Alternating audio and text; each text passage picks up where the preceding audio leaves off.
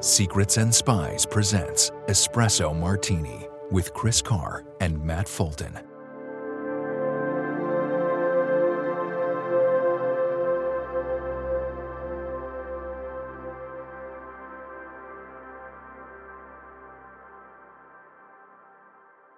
Well, welcome everybody to episode 6 of Espresso Martini with myself, Chris Carr, and Matt Fulton. Matt, welcome. How are you? Hi, I'm doing good. How are you? Feeling better? Yeah, I'm good. I'd say about 95% better. I still got 5% of sniffles left. I had my last antibiotic today. Had a mild case of bronchitis, which was brought along by a cold that was given to me by a friend of mine, who I went to meet with a couple of weeks ago. They very kindly gave me their cold. So yeah, so that was a bit of a nightmare. I've been existing on 2 hours sleep for a few weeks. But now I'm a lot better. I can sleep again, which is a big improvement, and I think my voice has pretty much come back to how it usually is. So yeah, good to have you back. Yeah, thank you. Well, I suppose before we kick off, so Matt, you are now doing some interviews for the podcast, which I'm very grateful for. And you just had a brilliant one with Shane Harris that'll be coming out next week. What can you just tell us a little bit about that? Yeah, so I yesterday spoke with Shane Harris of the Washington Post, Pulitzer Prize winning Shane Harris. And we talked about some of his recent reporting on the Nord Stream pipeline bombing. This happened September 26th of 2002, so we're 6 months removed now, and we're still not able to sort of conclusively say who was responsible. When the bombing first happened, everyone, in the U.S. and Europe sort of instantly said it was the Russians. The Russians denied it, and over the course of those few months, no real evidence, no hard evidence bubbled up that would indicate the Russians.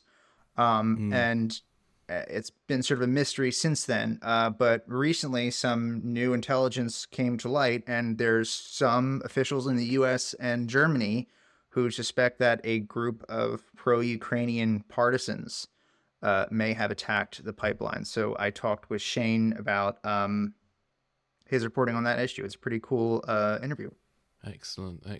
Interesting you mentioned partisans, because we're going to talk about Belarus a bit later, and there's some Belarusian partisans who were involved in attacking a Russian AWACS plane. So it definitely seems to be a kind of growing thing, this, isn't it? Yeah. I don't want to spoil the interview too much, but the prospects, if it does pan out, that a pro-Ukrainian group, again, not the Ukrainian security services, not the Ukrainian government, but a pro-Ukrainian group was responsible. It could be quite a tricky situation. I mean, President Zelensky is incredibly dependent on economic intelligence, military support from the West, and here you have a pro-Ukrainian group that blew up a pipeline in the exclusive economic zone of Denmark and Sweden. So that's, not good for a country that has aspirations to join the EU and possibly NATO in the future. So it could complicate things a bit if that pans out. Yeah. Well, I look forward to listening to that next week, and I hope everybody else does too. But so well done for doing that. Thanks. So today we have yet another jam-packed episode. February, like January, was also a busy month in the world of espionage, geopolitics, and intrigue, which is our area. So we have a few topics that we wish to look at, from President Joe Biden's historic trip to Ukraine through to the CIA Director William Burns visiting various leaders in Libya. So we'll kick off with President Biden's trip to Ukraine. So we're looking at the article Biden's Surreal and Secretive Journey into a War Zone by Peter Baker and Michael D. Shear from the New York Times. And I'll just go through some key points and then I'll come to you, Matt. So to mark the first anniversary of Russia's war on Ukraine, United States President Joe Biden bravely made a covert trip to visit President Volodymyr Zelensky in Kyiv, Ukraine. And President Biden made the trip by train from Poland. In going to Kyiv, Biden was entering a war zone and putting his safety in the hands of Ukrainian armed forces and also those of the Russians.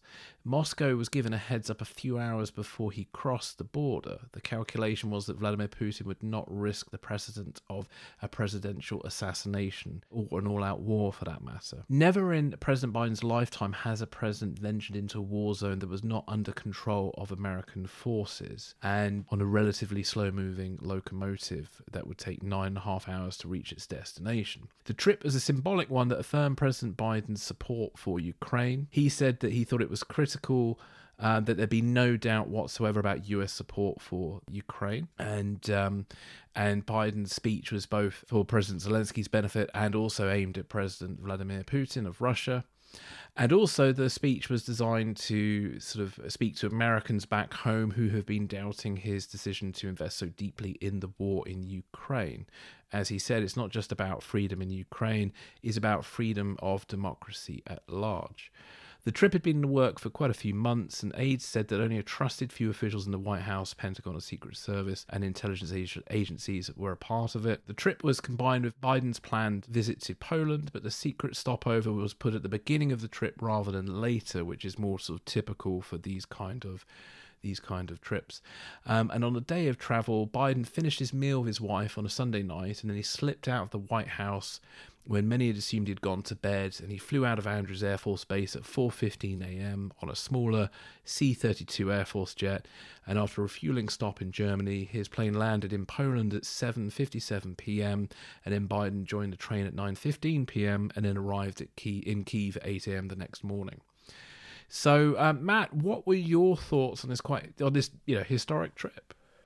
I really geek out on the nuts and bolts of how these trips happen, like what assets, what aircraft were involved, where did he, physically fly into, what the security situation was like, how it was decided that these trips go down.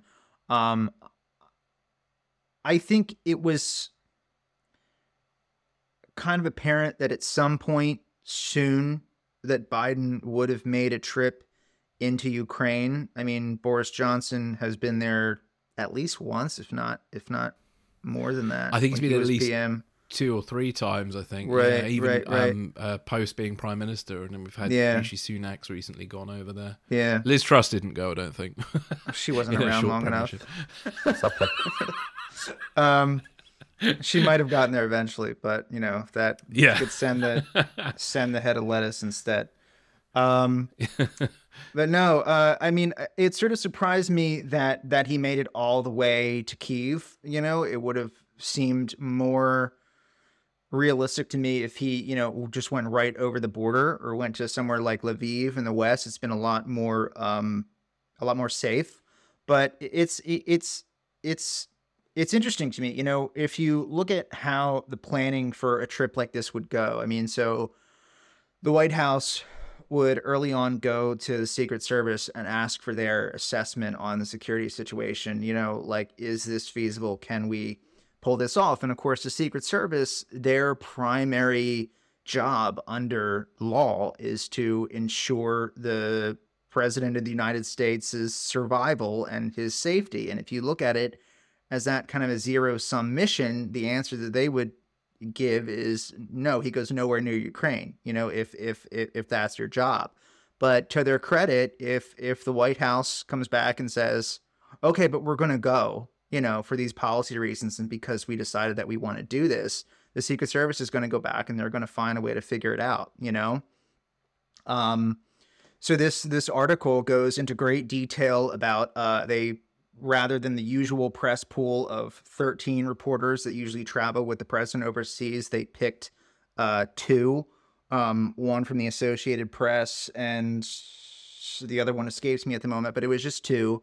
Their phones were confiscated and they were sort of sworn to secrecy for the length of the trip. The White House sort of just flat out lied to the press corps. I mean, it was, I think Biden and the First Lady went to Mass at Georgetown. They had dinner at the Red Hen in D.C., great restaurant if you get a chance to go, and then kind of, disappeared. I think it's curious that they took a C-32 instead of, the big Air Force One. So with C-32 is a converted military conversion of a Boeing 757. So it's a bit smaller.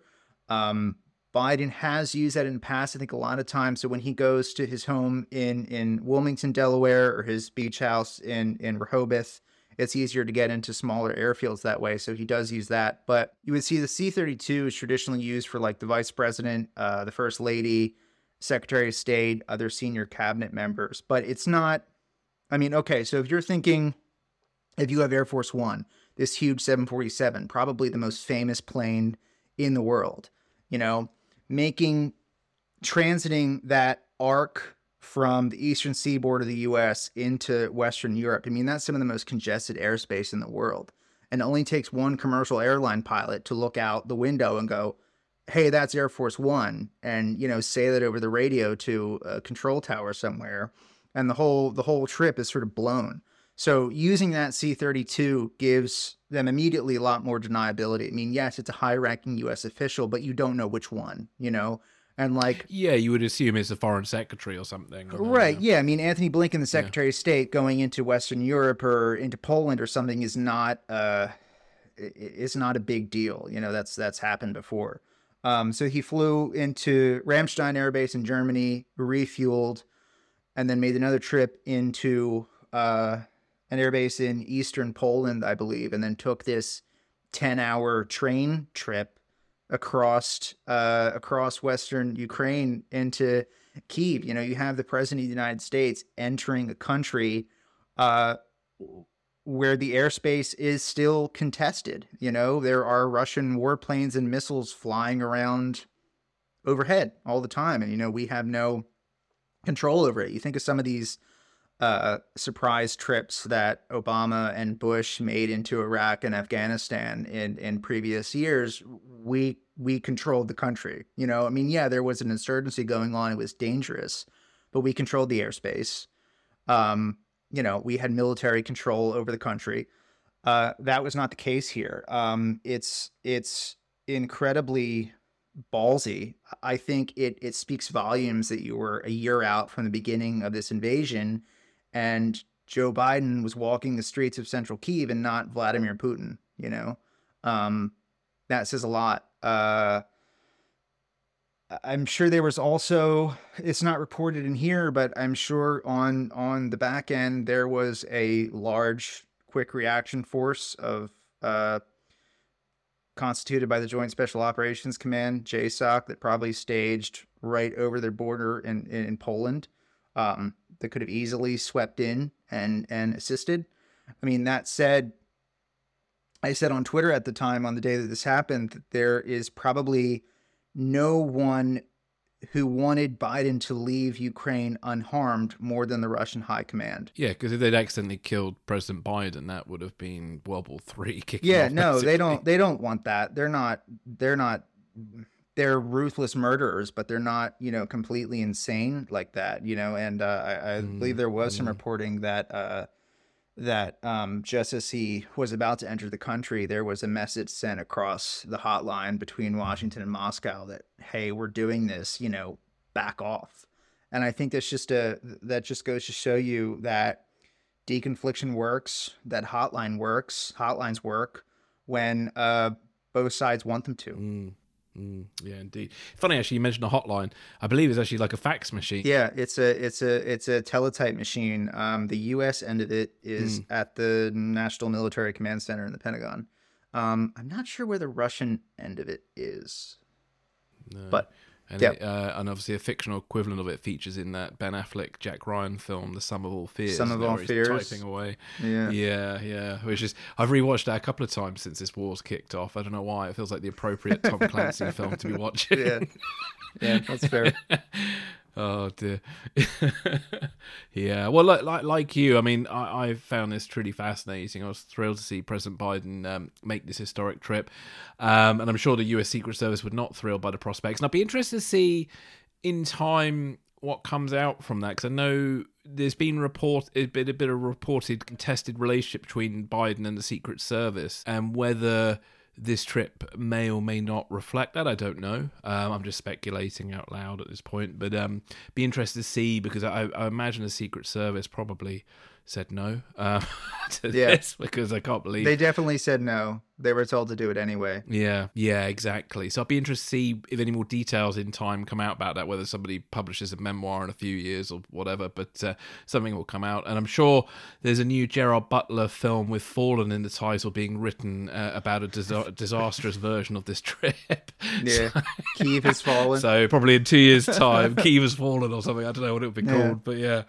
Oh, dear. And my other thoughts were, so with this speech, obviously Biden's speech was partly aimed at America, and I think I'm right in saying, being a Brit looking at America, that obviously the US political debates about whether America should or should not be supporting Ukraine is somewhat contested. Certainly with the presidential elections coming up next year, I don't think there's any guarantee beyond the next election that there will be US support, because if former President Trump gets re-elected, he's made it quite clear that he is against supporting Ukraine on a military scale, and has even gone as far recently as to say that he believes Putin and the Russian government over US intelligence, who he's called lowlifes. Yeah. And then Trump also believes that he could end this war in a day. So I think, there's certainly, I think this year in particular is a very crucial year for this war in Ukraine. I think Putin knows that too, and I have a feeling that Putin's strategy is just to drag this out as long as possible, to see if the presidential elections go in his favour next year, whether that be via Trump or some other candidate. I don't know. I don't know what your views on that, what your view is, I suppose, from your side of the pond, so to speak. Right. It is becoming... The issue of support to Ukraine is becoming quickly much more of a politicized issue, that, how you feel on it depends on whether you identify as Democrat or Republican. I think that's unfortunate. It's been treated as kind of a false equivalency between, okay, we either support the Ukrainians or we crack down on border security, or something like that, or we clean up the town in Ohio that had the Norfolk Southern train derailment, which it's not, we're capable of doing both quite well, I think. I think the deal that we get, that we are able every single day to whittle down the Russian armed forces, to beat them into the ground, for basically as a fraction of our defense budget, it's an incredibly good deal.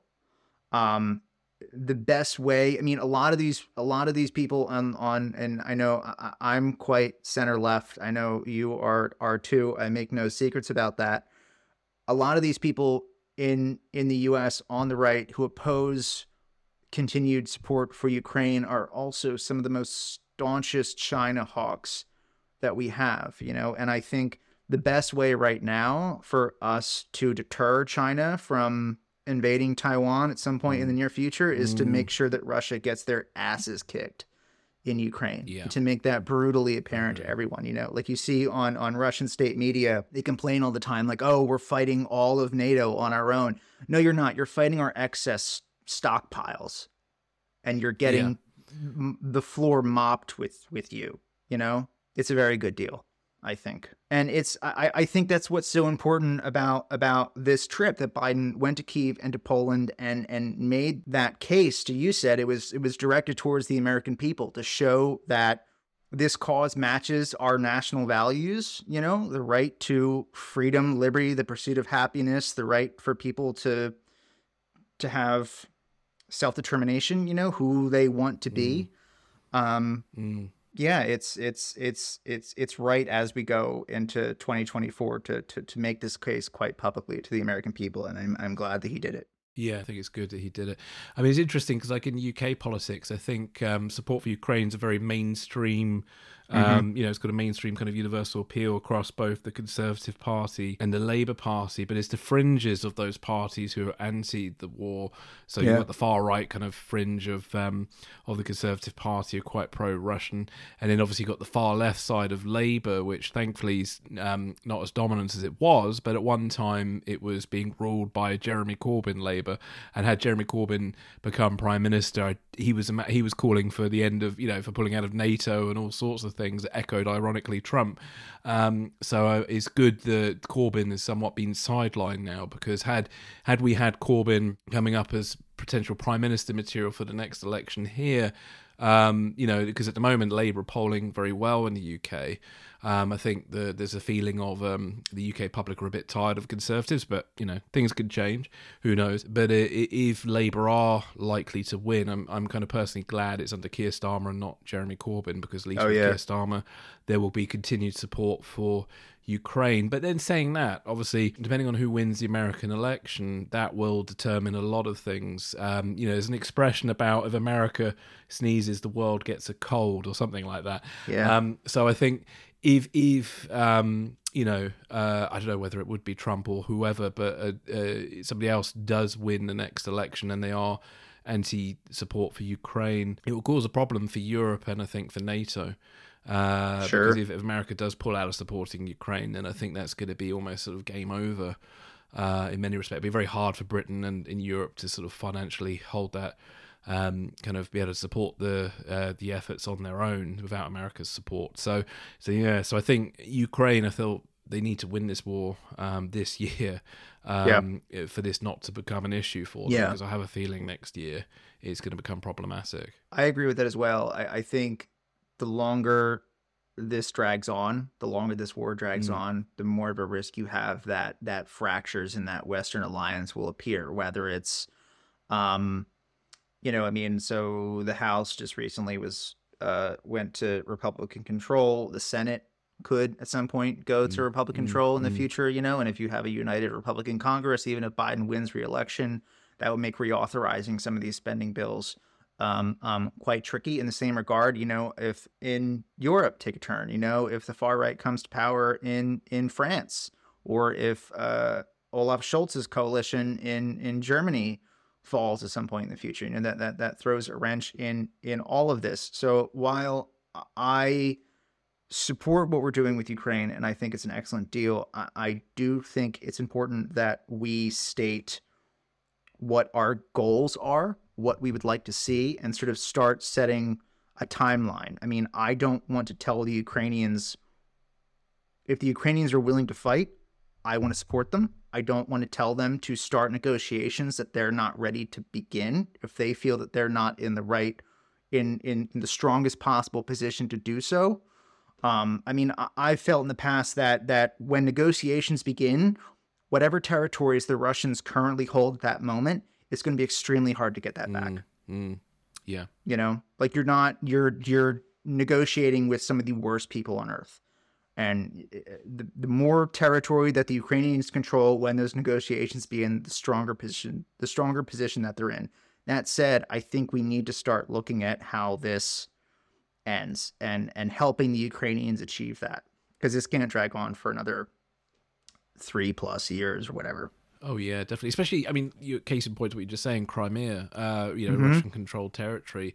Is it possible Ukraine will ever get it back without force? I don't think they will get it back without force. I don't think Putin's going to roll over and say, hey, yeah, you can have it back. Yeah. It's of too much strategic importance to them. I think Ukraine need to hold on to as much territory as possible, because the more they lose, the more that ends up on the negotiating table. Yep.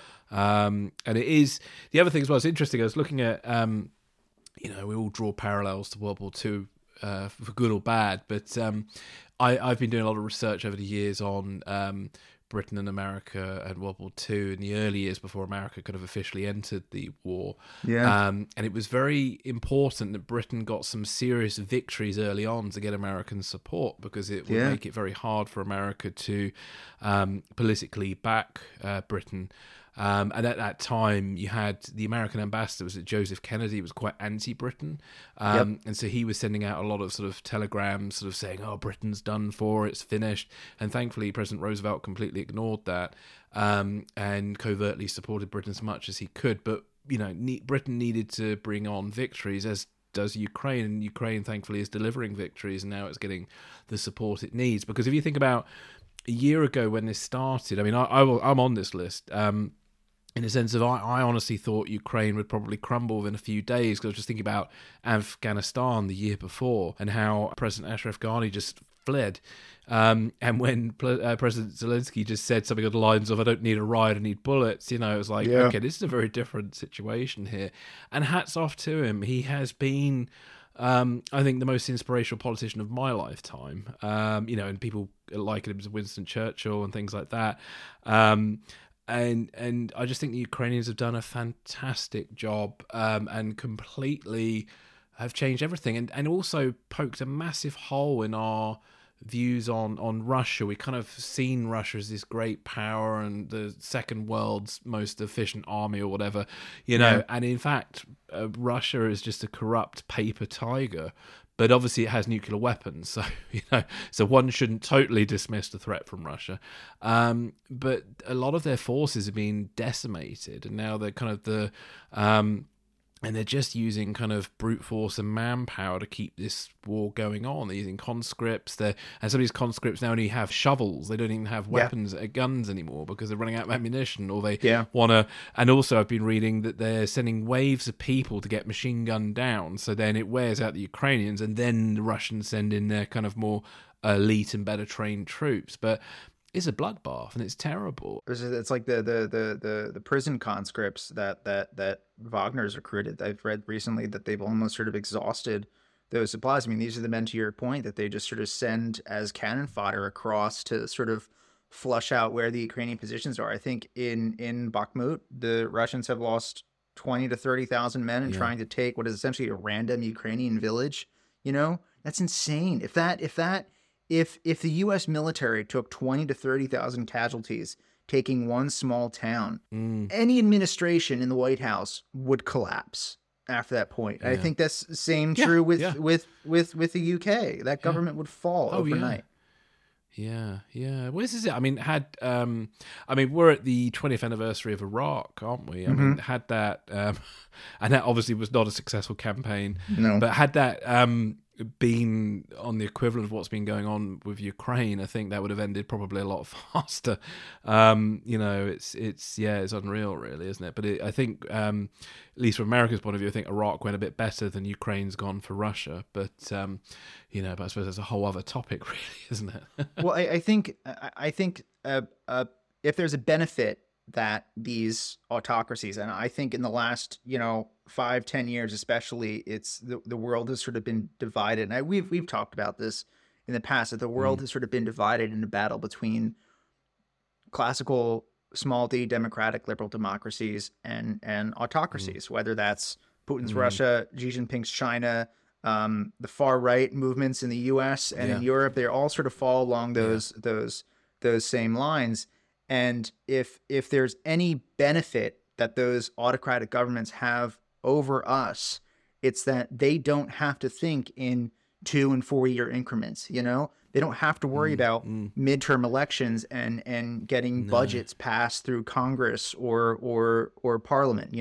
They have the ability, because they're so entrenched in power, they have the ability to wait and think and plan much longer than we do, and they can wait us out much longer, which is why I think it's important that we start looking at what that end game is and helping the Ukrainians to get there. No, indeed. I mean, it feels like the Munich Security Conference, where it did come across that different leaders had different expectations of what the outcome of the war should be. So they definitely need to figure that out. I don't think I don't know. I mean, I think some people would like to see regime change in Russia. I think I'm probably with them a little bit on that, but at the same time, I don't think you can't do it by force, and I don't think the war in Ukraine's the way to do it. But Yeah, but it would be nice to see Putin go in some way or another.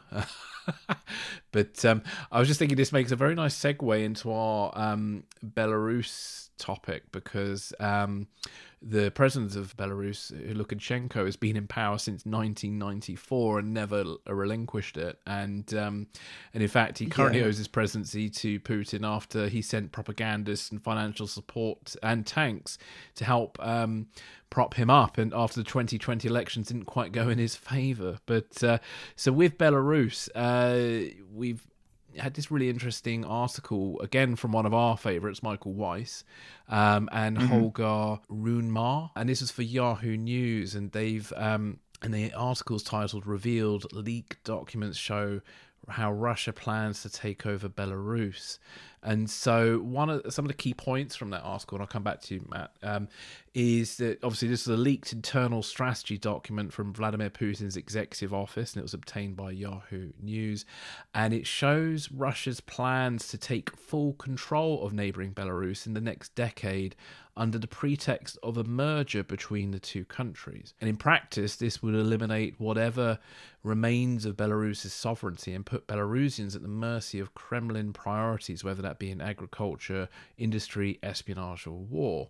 And it also would pose a security threat to Belarus's European and NATO neighbours, with examples being Latvia, Lithuania, and Poland. The authorship of this document belongs to a presidential directorate for the Cross-Border of Cooperation, which is a subdivision of President Putin's presidential administration. This Directorate for Cross-Border Cooperation was established 5 years ago, and the actual task of this organisation is to exert control over neighbouring countries that Russia sees in its sphere of influence.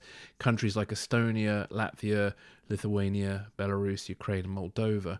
And according to Western intelligence officials who've been interviewed for this article, the FSB, SVR, and GOU, as well as other military intelligence organisations, have also been a part of putting this document together. One interesting thing there's many interesting things, but one thing that really stood out for me in this was a Western military officer was interviewed but not authorized to speak on the record, and he talks about something called passportization, which is one of the key processes Russia used to quietly take over sovereign territory. And so what they do is they kind of hand out Russian passports to local people in order to extend their interest in that region. So in time, Russians can turn around and say, well, our Russian people need us. So that's kind of what they were doing in Ukraine.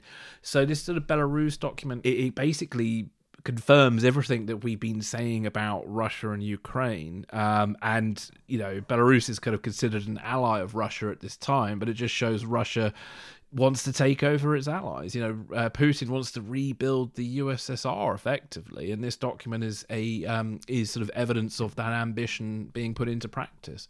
So I don't know, Matt, did you have any thoughts on this document? Yeah, this was quite an interesting read. I mean, I think it sort of confirms the obvious. I mean, for all intents and purposes, Lukashenko's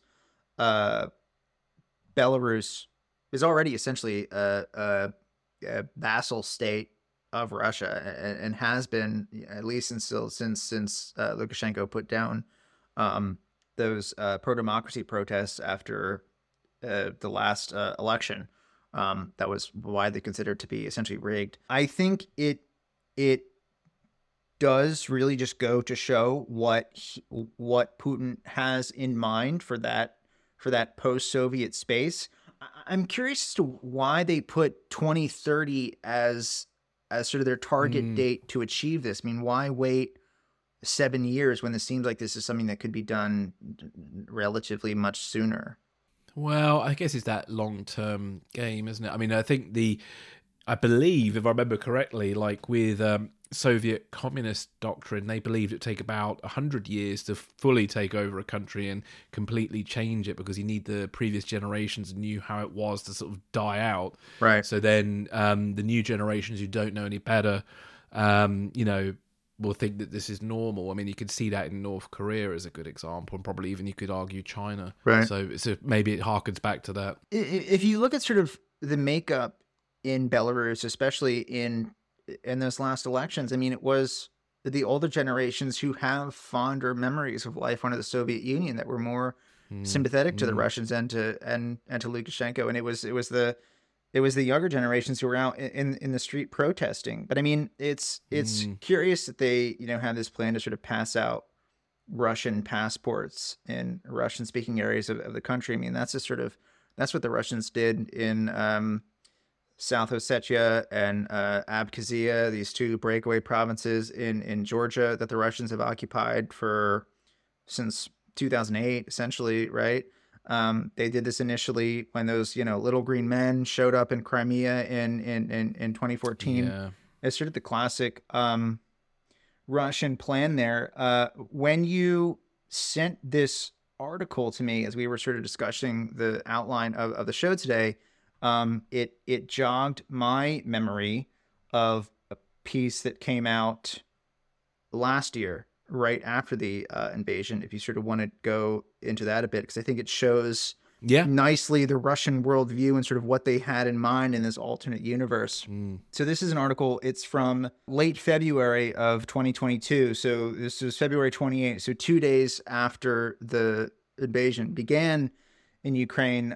It's by Yelena Zanova, called Russian State News Accidentally Publishes Article Saying Russia Has Defeated Ukraine and Restored its historical borders. And this article describes an article that was accidentally published on the website of RIA Novosti, which is a Russian state media outlet.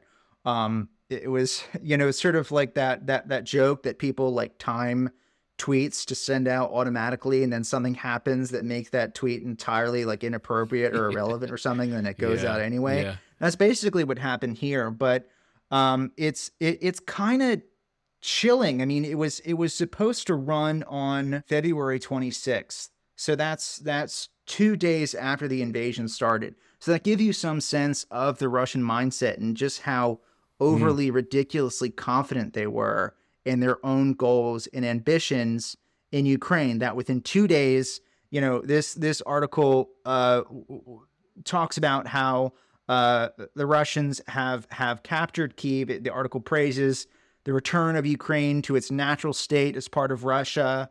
Here's a quote from it. The period of the split of the Russian people is coming to an end. Did someone in the old European capitals in Paris and Berlin seriously believe that Moscow would give up Kyiv, that the Russians would forever be a divided people? And it praises this new era of the Russian world with Russia, Belarus, and Ukraine united as a whole. So I think it just shows the sheer arrogance of the Russians in how quickly they thought this adventure into Ukraine would have gone. That they saw Ukrainians as essentially not even a real kind of nation state, that the Russians would have just marched in and the resistance would have just collapsed and they would have been greeted as liberators. I mean, there's lots of reports that some of their initial task force that was designated to capture Kyiv, they packed dress uniforms with them. And they intended on having like a parade through Kyiv, a victory parade, days afterwards. And so, I mean, there's an alternate universe out there where Man in the High Castle, isn't it? yeah, really. It's that kind of stuff. And I think, to what we were saying earlier, that if a different government was in place in Washington or in certain parts of Europe, I mean, if Putin had decided to invade a year or two earlier, this is the scenario that we could have gotten, I am still fascinated by why Putin didn't try this under Trump, because I would have thought from Putin's point of view, Trump would have been more sympathetic to him. I honestly don't know why that didn't happen. So I wish I did. I could speculate whether this was just some, because I know some speculate that Putin kind of lost his, what's the word I want now? But his marbles? Yeah, his marbles. Whether it's some weird COVID fever dream that turned into a horrible reality and then a nightmare. Maybe. And that might, I don't know. It's really strange, isn't it? It's so strange he left it so long. There's been a lot of reporting of how tight, in such tight isolation that he was in during COVID. I mean, that he saw basically no one and was reading all these sort of strange Russian ultranationalist philosophers, sort of Russian Orthodox preachers that sort of just imbued his mind with this kind of sense that Ukraine wasn't real and that they would fold so easily. And I think this also shows you how wrong the Russian intelligence services were in their assessment of what kind of resistance the Ukrainians would set up, which goes to show that, when you surround yourself with a bunch of yes men and lackeys or people who are afraid to tell you the truth, you start to believe your own propaganda, and this is what you get. So true. Well, this is it. Yeah, this is the danger of intelligence services who are just trying to paint a picture of what you want. I mean, I remember with Oleg Gordievsky's biography, you could have a drink there. I'm sure there's a drinking game for this podcast. I always mention Oleg at least once every few episodes. But it's like, I remember there's a bit in that biography where he was taught as a young KGB officer how to write a report in a particular way that would be sort of that would put a situation and spin a light on a thing in a certain way that would be favorable back at the Kremlin rather than being authentically true about something. Yeah. And on top of that, like I've had those conversations with Dr. Kuzio about the corruption within the Russian system. So it does seem like Russian intelligence, which again, we kind of maybe painted in a similar light to the Russian army of being this sort of amazing force to be reckoned with. And obviously the Russian intelligence service has gone around murdering people for quite some time now under Putin. So they kind of, when people go around murdering people, it does sort of give them a certain... I don't know, a certain vibe. So you kind of, because you don't, a lot of people like to believe that the CIA go around murdering people all the time, like, and I'm amazed how many people I speak to who really genuinely believe that the Jason Bourne Treadstone thing is based on reality.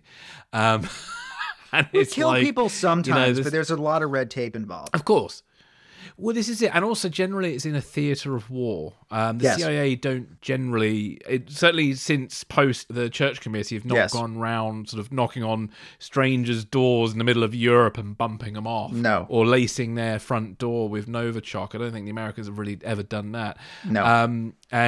So we've kind of given the Russian intelligence service, we kind of got a bit of street cred that maybe they don't deserve. Maybe they are just deeply corrupt and more incompetent than we have been led to believe. I mean, to be fair, quite a lot of the murders they've been involved with we know about, which isn't isn't particularly great tradecraft. So it's a funny one, isn't it? So they probably have been painting a very weird picture for Putin for many years, and he has deluded himself. Yep.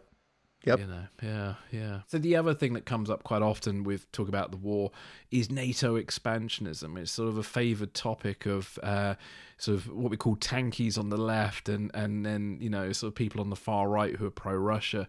Yep. And I think, to be fair, what all of this has shown is why you need NATO and why those former Eastern Bloc countries joined NATO, because they knew that if they join NATO, it make it much more unlikely that Russia would try what they're doing in Ukraine. And there's been much debate for many years about whether, Ukraine should have been in NATO and whether Ukraine should have given up on its nuclear weapons. And I really think that it's very clear that Ukraine should have been allowed to join NATO a long time ago. And if they had, none of this would have happened, in my opinion.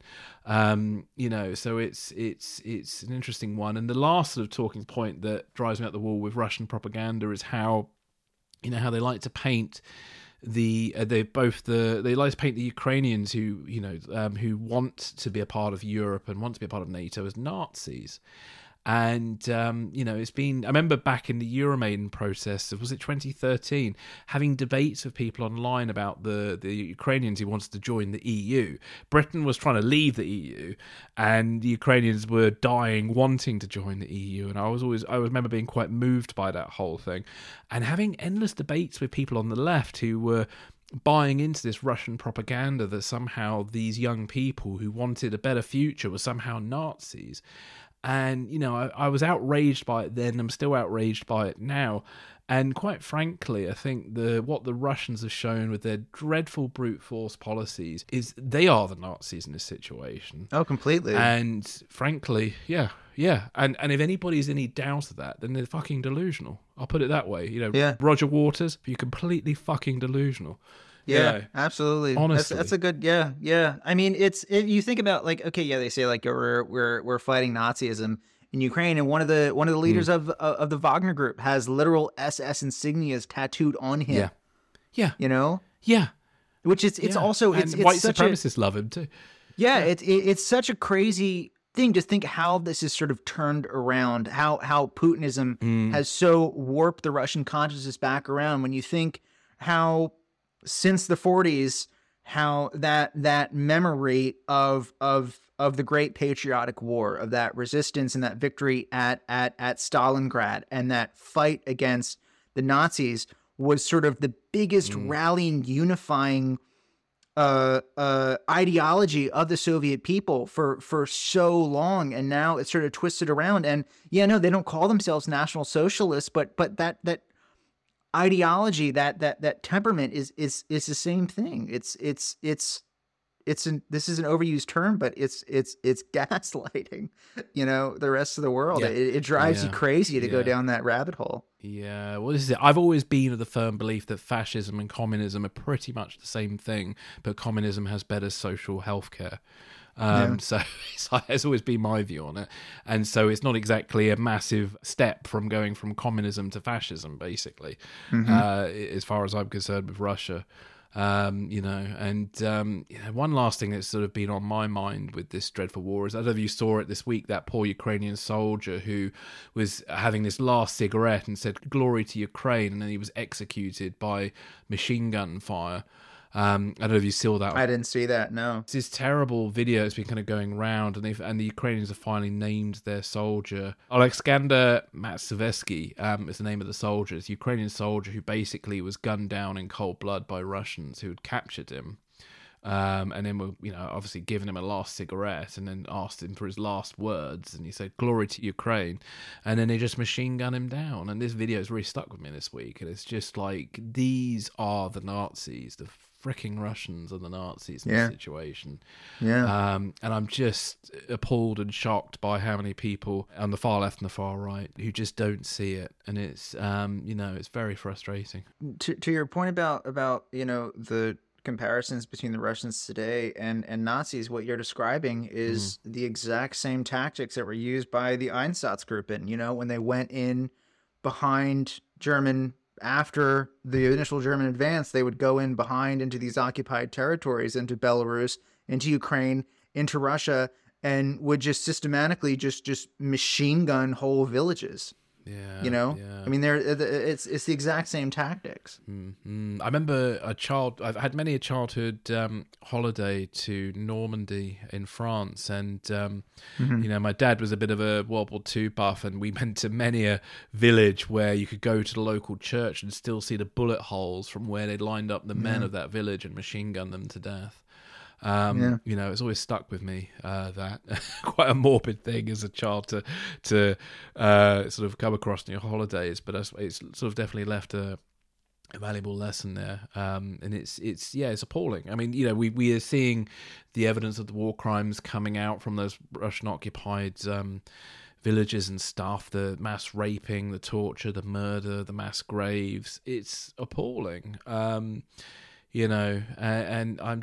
it's just depressing that there are intelligent people who just seem to be confused by this situation. I find that truly, truly mind-blowing, but there we go. Yeah. So, Jalal Hakawi for War on the Rocks wrote a really interesting piece called Libya's Fragile Deadlock. So, back in January, CIA Director William Burns made a whirlwind visit to Benghazi and Tripoli on January the 12th, and he was asking contending Libyan leaders to expel roughly 1,000 Russian personnel and help organize nationwide elections. But despite being the most senior US official to set foot in Libya in years, Burns is unlikely to get what he wishes. And what this piece outlines, and I won't go into great detail on this, but the situation in Libya at the moment is quite divided. You might have a president of Libya, but he doesn't have control of the entire country. And you've got the president of Libya is sort of backed by the Turkish. Then you've got Field Marshal Khalifa Haftar, who runs the Libyan National Army, and he has control of oil-rich east and south. And he is backed by Egypt, Saudi Arabia, France, and Greece. And then you have an Egyptian-backed opponent of the president, the Speaker of the House of Representatives, Akil Salah.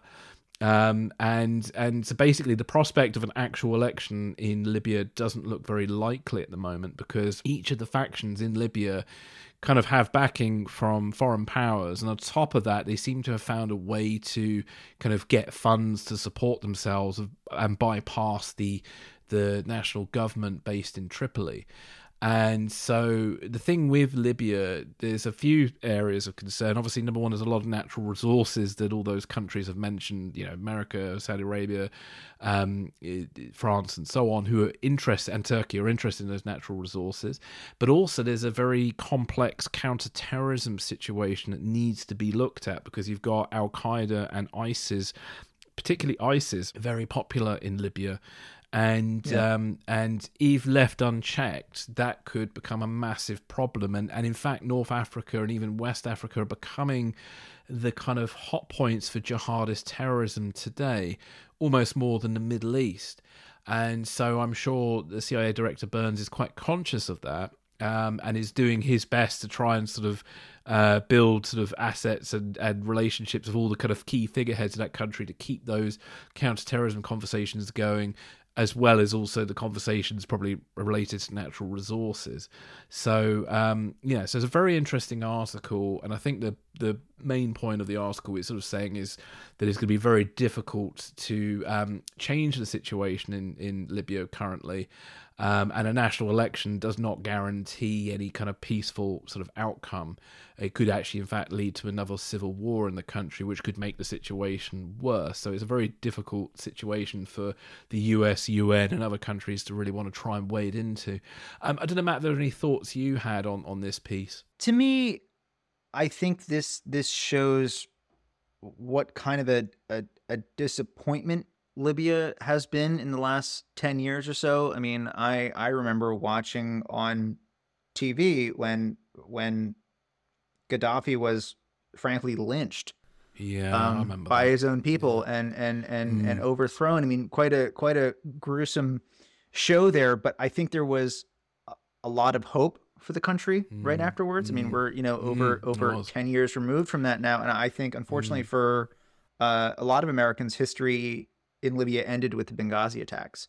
I mean, that was sort of the punctuation mark on our involvement there, but that's not true. I mean, this is gone on, continued since, and you see, it's, I don't want to say it's colonialism, but it's reminiscent of colonialism. It's reminiscent of colonialism, where you have these much greater powers all sort of backing their own different sides, or they're fighting each other. So you have the Egyptians supporting some people, the Saudis, the Emiratis, Turkey with their own forces in there. I mean, Bill Burns, the CIA director, asked the Libyans to expel 1,000 Russian Wagner personnel, so they're there too. It's an absolute mess. I think Africa as a whole is quite a blind spot for the U.S. right now, and has been for a lot. I mean, we see a lot of Russian influence, not just in Libya, but in Mali, in the Central African Republic, in South Africa. I mean, South Africa has been quite flirty with the Russians and the Chinese recently. The Chinese are doing a lot of development projects, even in Nigeria and all across the continent with their Belt and Road initiative. That's arguably a bit of a debt trap that they're setting for these countries. I mean, you could do a whole show on that on its own. But I think it just goes to show that while we've been so focused on East Asia, on the South China Sea, on Ukraine, and confronting the Russians in Europe, there's this whole other continent down there that it's a lot going on there that has not gotten much attention in recent years. And unfortunately, I don't see this situation in Libya getting resolved anytime soon. It's unfortunate, because there was a lot of hope for Libya right after Gaddafi fell. There was. I remember that time very much, because obviously the Gaddafi regime were murdering their own citizens and trying to Yeah. really clamp down, because I think they were worried. Was that because that was during the Arab Spring, wasn't it? So I think Gaddafi was just suddenly freaked part of out it. that. Yeah, he was Yeah. very much freaked out by it, and went full on scorched earth and started killing all sorts of people, and there was like protesters being machine gunned down and stuff like that. So it was I think it was a very justifiable case for wanting to get rid of him. And I even remember the then Prime Minister David Cameron flew out to Libya just after Gaddafi had gone, and at that time, the British were cheered as heroes for helping, using their air force to help sort of get rid of Gaddafi. And how times have changed. I mean, God, one of the worst bombings in British history, the Manchester bombing of 2017, was committed by a Libyan national named Salman Abadi, and and he killed 22 people and injured 1,000 people.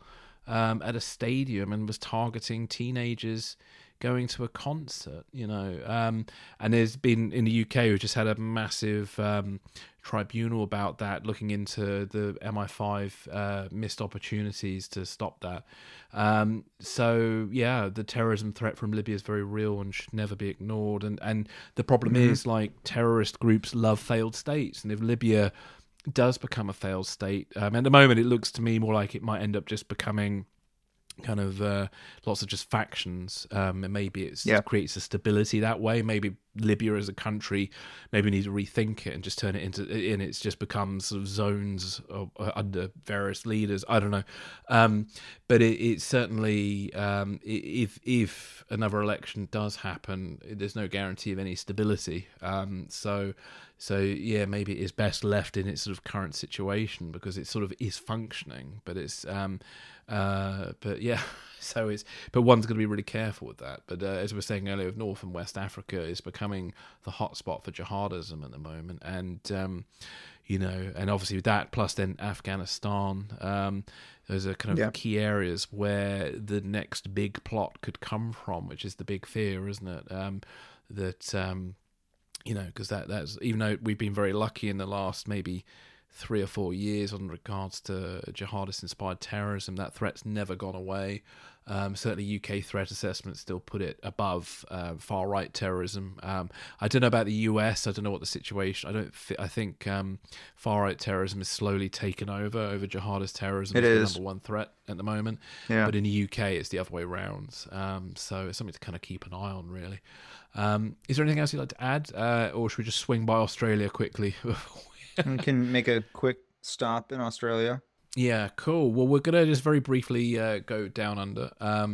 And there's a really great article in The Guardian called Hive of Spies. And it's all about, basically, the Australian intelligence chief has talked about a major spy network that's been removed from the country.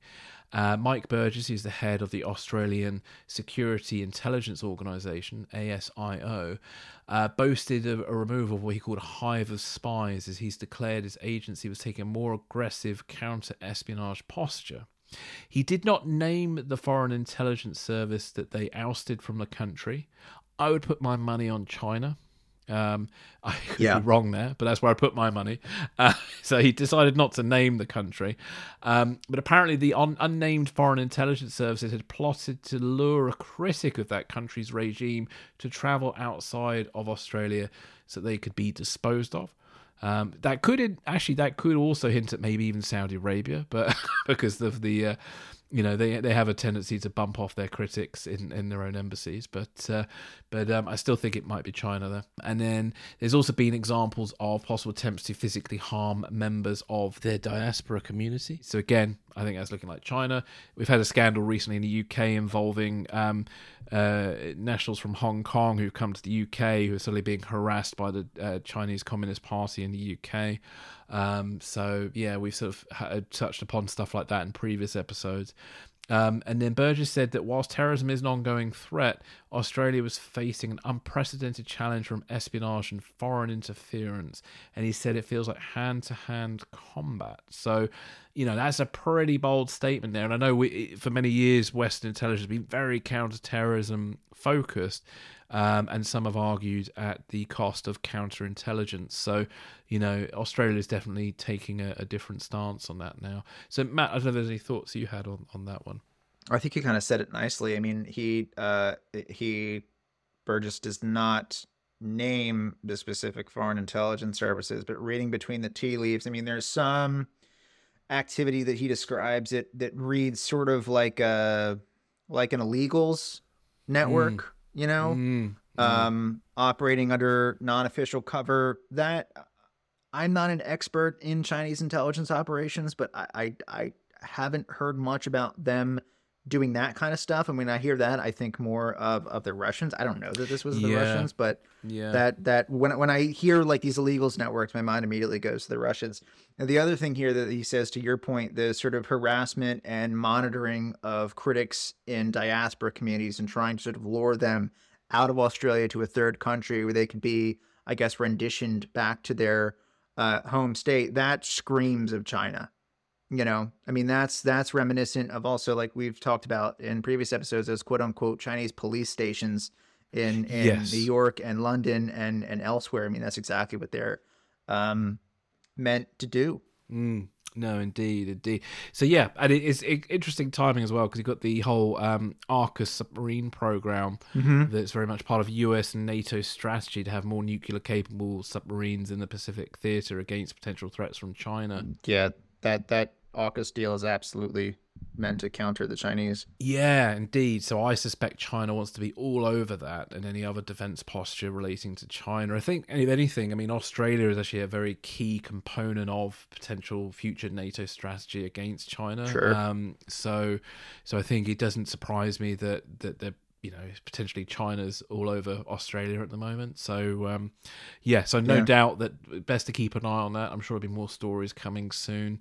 So we've mentioned in previous episodes there's been this sort of interesting thing about neo-Nazis and blackouts and as we said earlier as well, that one of the number one threats in America is sort of domestic terrorism with a kind of neo-Nazi slant. And Matt, you pointed me to an article about a neo-Nazi movement behind a plot to black out Baltimore. What can you tell us about that? So this is an article. It's a local news outfit in Baltimore, Maryland, and this will be linked in the show notes. It's by Brenna Smith, and it's called "The Neo-Nazi Movement Behind the Plot to Black Out Baltimore," and it describes two neo-Nazis charged with federal crimes plotting to attack Baltimore's energy grid.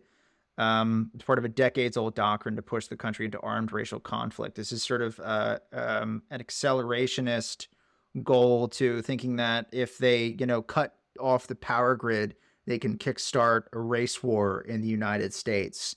I for one don't see how causing a blackout in Baltimore or elsewhere. I mean, you've seen these issues bubble up in like North Carolina and Idaho also recently. I don't see how causing a blackout would trigger a race war, but I'm not a neo-Nazi white supremacist, so maybe I don't get what they're seeing here. It's I mean, very much reminiscent of these sort of fantastical plots you would see in like the Turner Diaries. That classic novel that inspired so many white supremacist plots, even going back to the Oklahoma City bombing with Timothy McVeigh. It just shows that these groups are just still out there. And there's another sort of quick article that caught my mind. It's in Bellingcat, Borderless Vigilantism, the nativist U.S. militias entering Mexico. And this is from Avery Schmitz, who is a senior at George Washington University. That's pretty impressive that he's in Bellingcat, but goes into detail on this group of, I guess I'll say, a far-right group called Veterans on Patrol that are based in Pima County, Arizona, and sort of array themselves along the border and are meant to, on their own, apprehend people crossing the border and have even chased them back across the border into Mexico. And I know there's a sizable separating this from the neo-Nazis for a second here trying to cause a race war. With this border thing, there's definitely a sizable portion of people in the United States, and maybe even some people listening to this, who don't really see an issue with this. And I don't want to get into the whole, border issue and immigration and stuff. I think it's unfortunate that it's been so politicized by people who would rather have this issue to campaign on rather than actually solve it. But I mean, regardless of how you feel about that, I see this as being quite dangerous to cross the border into Mexico. Armed groups crossing the border into Mexico. I think it's quite dangerous, and I think it's important to sort of flag the security situation in Mexico in general. I mean, even this week, a group of Americans traveled into Matamoros, Mexico. Oh, yes, from South Carolina. One of them in the group was trying to get sort of like a dodgy black market plastic surgery. So they traveled into Matamoros, Mexico, right over the border from Brownsville, Texas. And they were kidnapped by the Jalisco New Generation cartel. It's the second most powerful cartel in Mexico.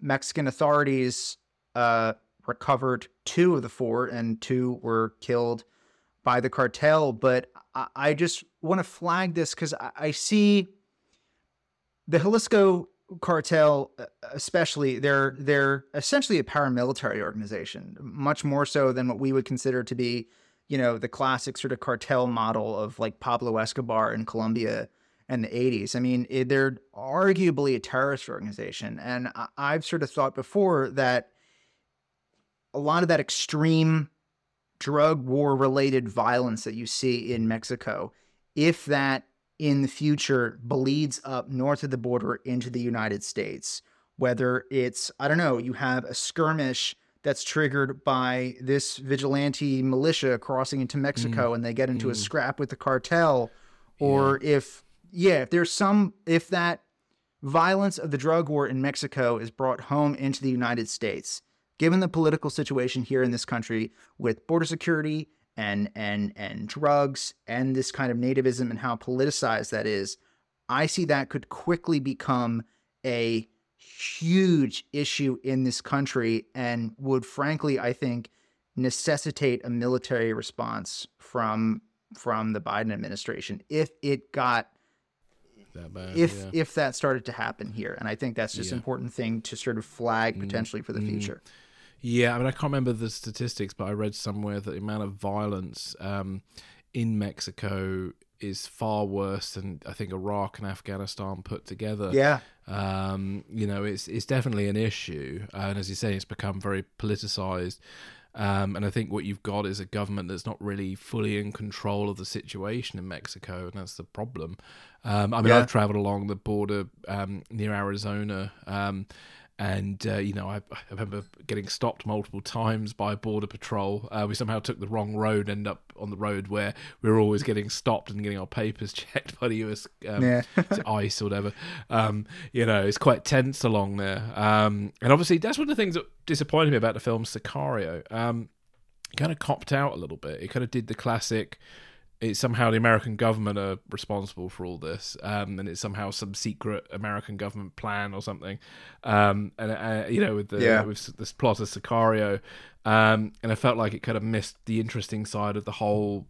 I mean, it's a very complex thing, and that's what the TV series Narcos tried to go into, but the whole kind of financial side of the problems in Mexico and how the drug consumption fuels it. The demand for drugs from American users, in a sense, is fueling the violence in Mexico as the Mexican cartels try to keep up with supplying the demand. And it's similar-ish, I suppose, problem with some of the street gangs in London who are murdering each other all the time over sort of drug territories and stuff. It's a very complex situation, which unfortunately then for the Mexico situation ties in with immigration and issues around the other, if we put it that way, and then becomes quickly quite racist in a lot of the debates about it. And then it obscures a real problem in a sense. And we've got a similar issue in the UK with migrant boats, and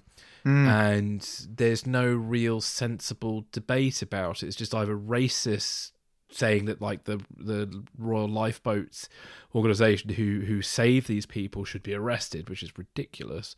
And then you've got draconian policies from the Conservative government, but there aren't really any solutions to a pretty untenable and dangerous situation, because we've got a lot of people who are coming to the UK legally, who are putting their lives at risk and putting the risk of lives of other people who might have to save them. And I don't know, I have no idea what the solution to that problem is, but there isn't a sensible debate about it anymore, because it just gets hijacked by racists or people who should know better, who just run away from it because they don't want to get involved in it because they'll feel they'll be tarnished by the debate. So it's a very complicated one. So I don't know. Yeah, with the Mexico thing, I don't know what the answer is, and I have no idea what the answer is with the migrant boat situation in the UK. But it's not good, and it can't be. Something needs to happen, but it can't be left to fester, because it will just get worse and become more serious. And as you're saying, if it leads to needing a US military response, that's not good. No, that'd be terrible. No, it's not. So, I mean, I think the issues with the problem with these issues is it gets so politicized, like we said, and people just go off into their own corners, and there's sort of no progress made on it. Like our issue here with immigration and the border.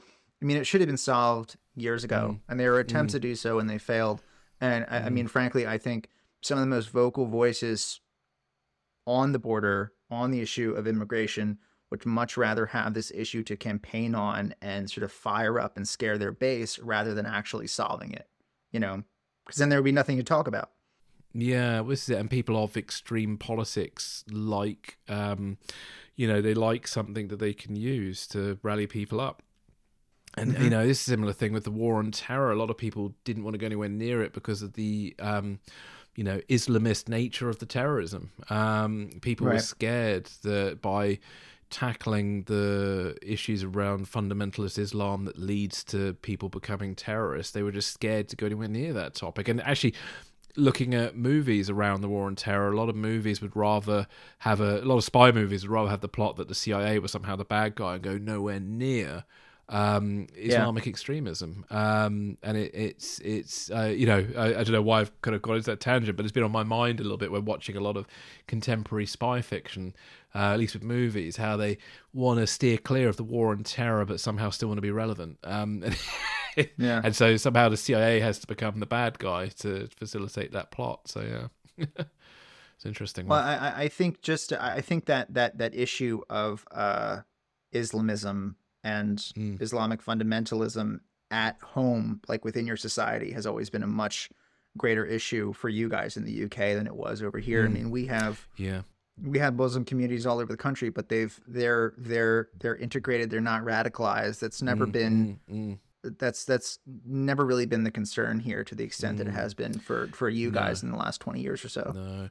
What is it? I think the problem with the UK immigrant communities have always been treated as they've always been otherized, and they've never been there's never been a proper effort to find a way to make those people feel welcome and feel part of the community. They're always, to quote some right-wing people I've met over the years, they're not really British. Even though they're born here and got a British passport, they're somehow not British, which is ridiculous. Whilst at least with America, and this might be changing, but the perception I've always had of America is, in a sense, no matter where you come from, if you're an American citizen, you're an American, you're a part of something. And that's a very big difference. I think that's probably being challenged a bit now, but certainly maybe 20 years ago, that was a very big, compelling force that kind of held American society together. And I see that becoming fractured a little bit. Whether that's because of the Russians or not is another matter, but... Russian propaganda working to crack American society, Western society open. Wouldn't be surprised. There's certainly a lot of evidence to say that there is that. But so it's I don't know where we're going with that one, but there's always been a fundamental difference between America and Britain in that regard, and I think Britain has missed a very valuable point. And I think Britain's paying for it, or has paid for it, and is paying for it a little bit. And I think Britain could do better in helping communities feel more welcome here. Well, I mean, this could be quite a controversial statement, but I think it's quite easy to be accepted into polite society in the UK if you have the money to buy your way in. Oh, yeah, I mean, take a Russians. walk around Kensington Yeah. and Chelsea, and Yeah. you'll see that very quickly. Oh, yeah, we like rich people. Yeah. You know, it's especially, you know, the various political parties like rich people too, you know, of different We persuasions. won't name them. No.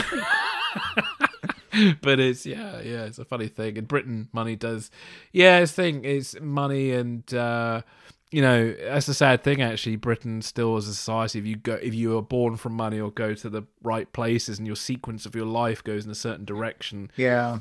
it could totally change everything.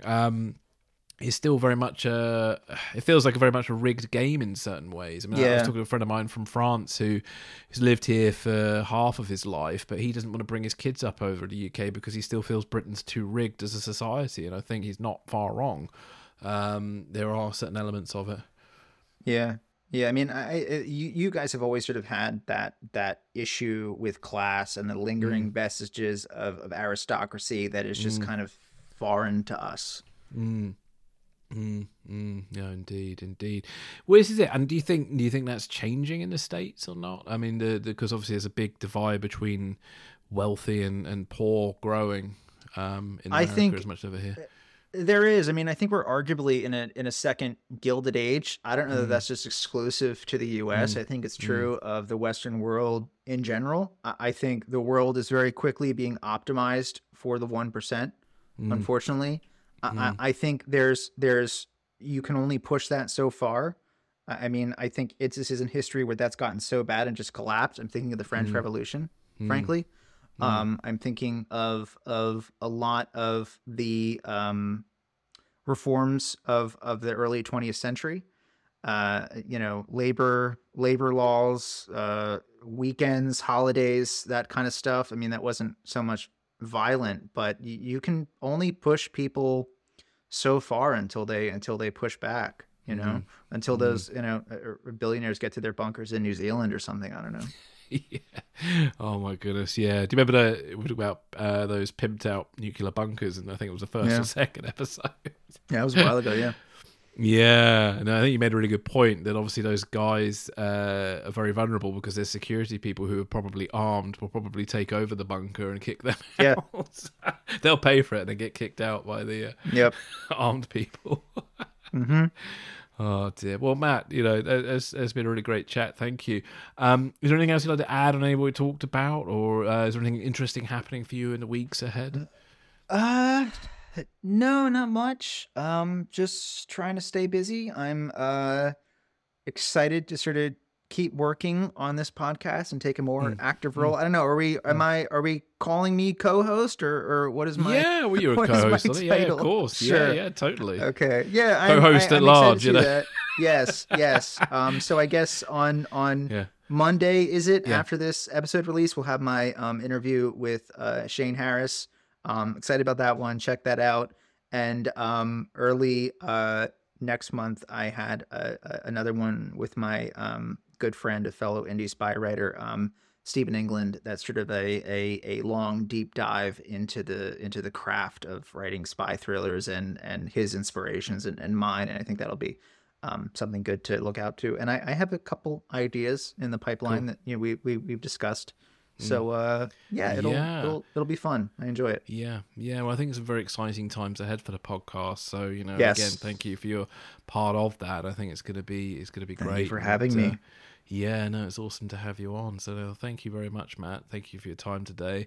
And thank you, everybody, for listening. If you are still out there, you haven't nodded off or anything like that, thank you for listening. And don't forget to check out, Matt, where can people find out more about you and your work? So I am on Twitter still. That's at Fulton Matt, FULTONMATT, or on my website at mattfulton.net. And you can, find my novel and stuff there. And best way to find me. Excellent.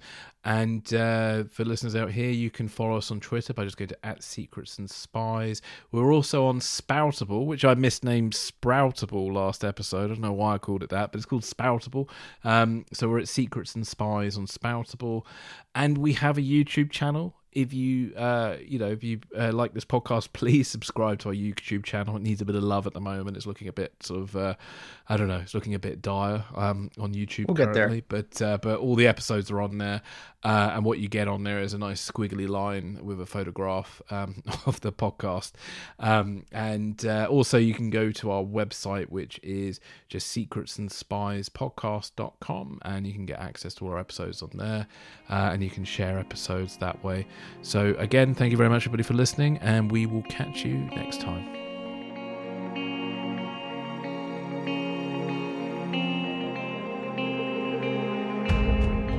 Thanks for listening. This is Secrets and Spies.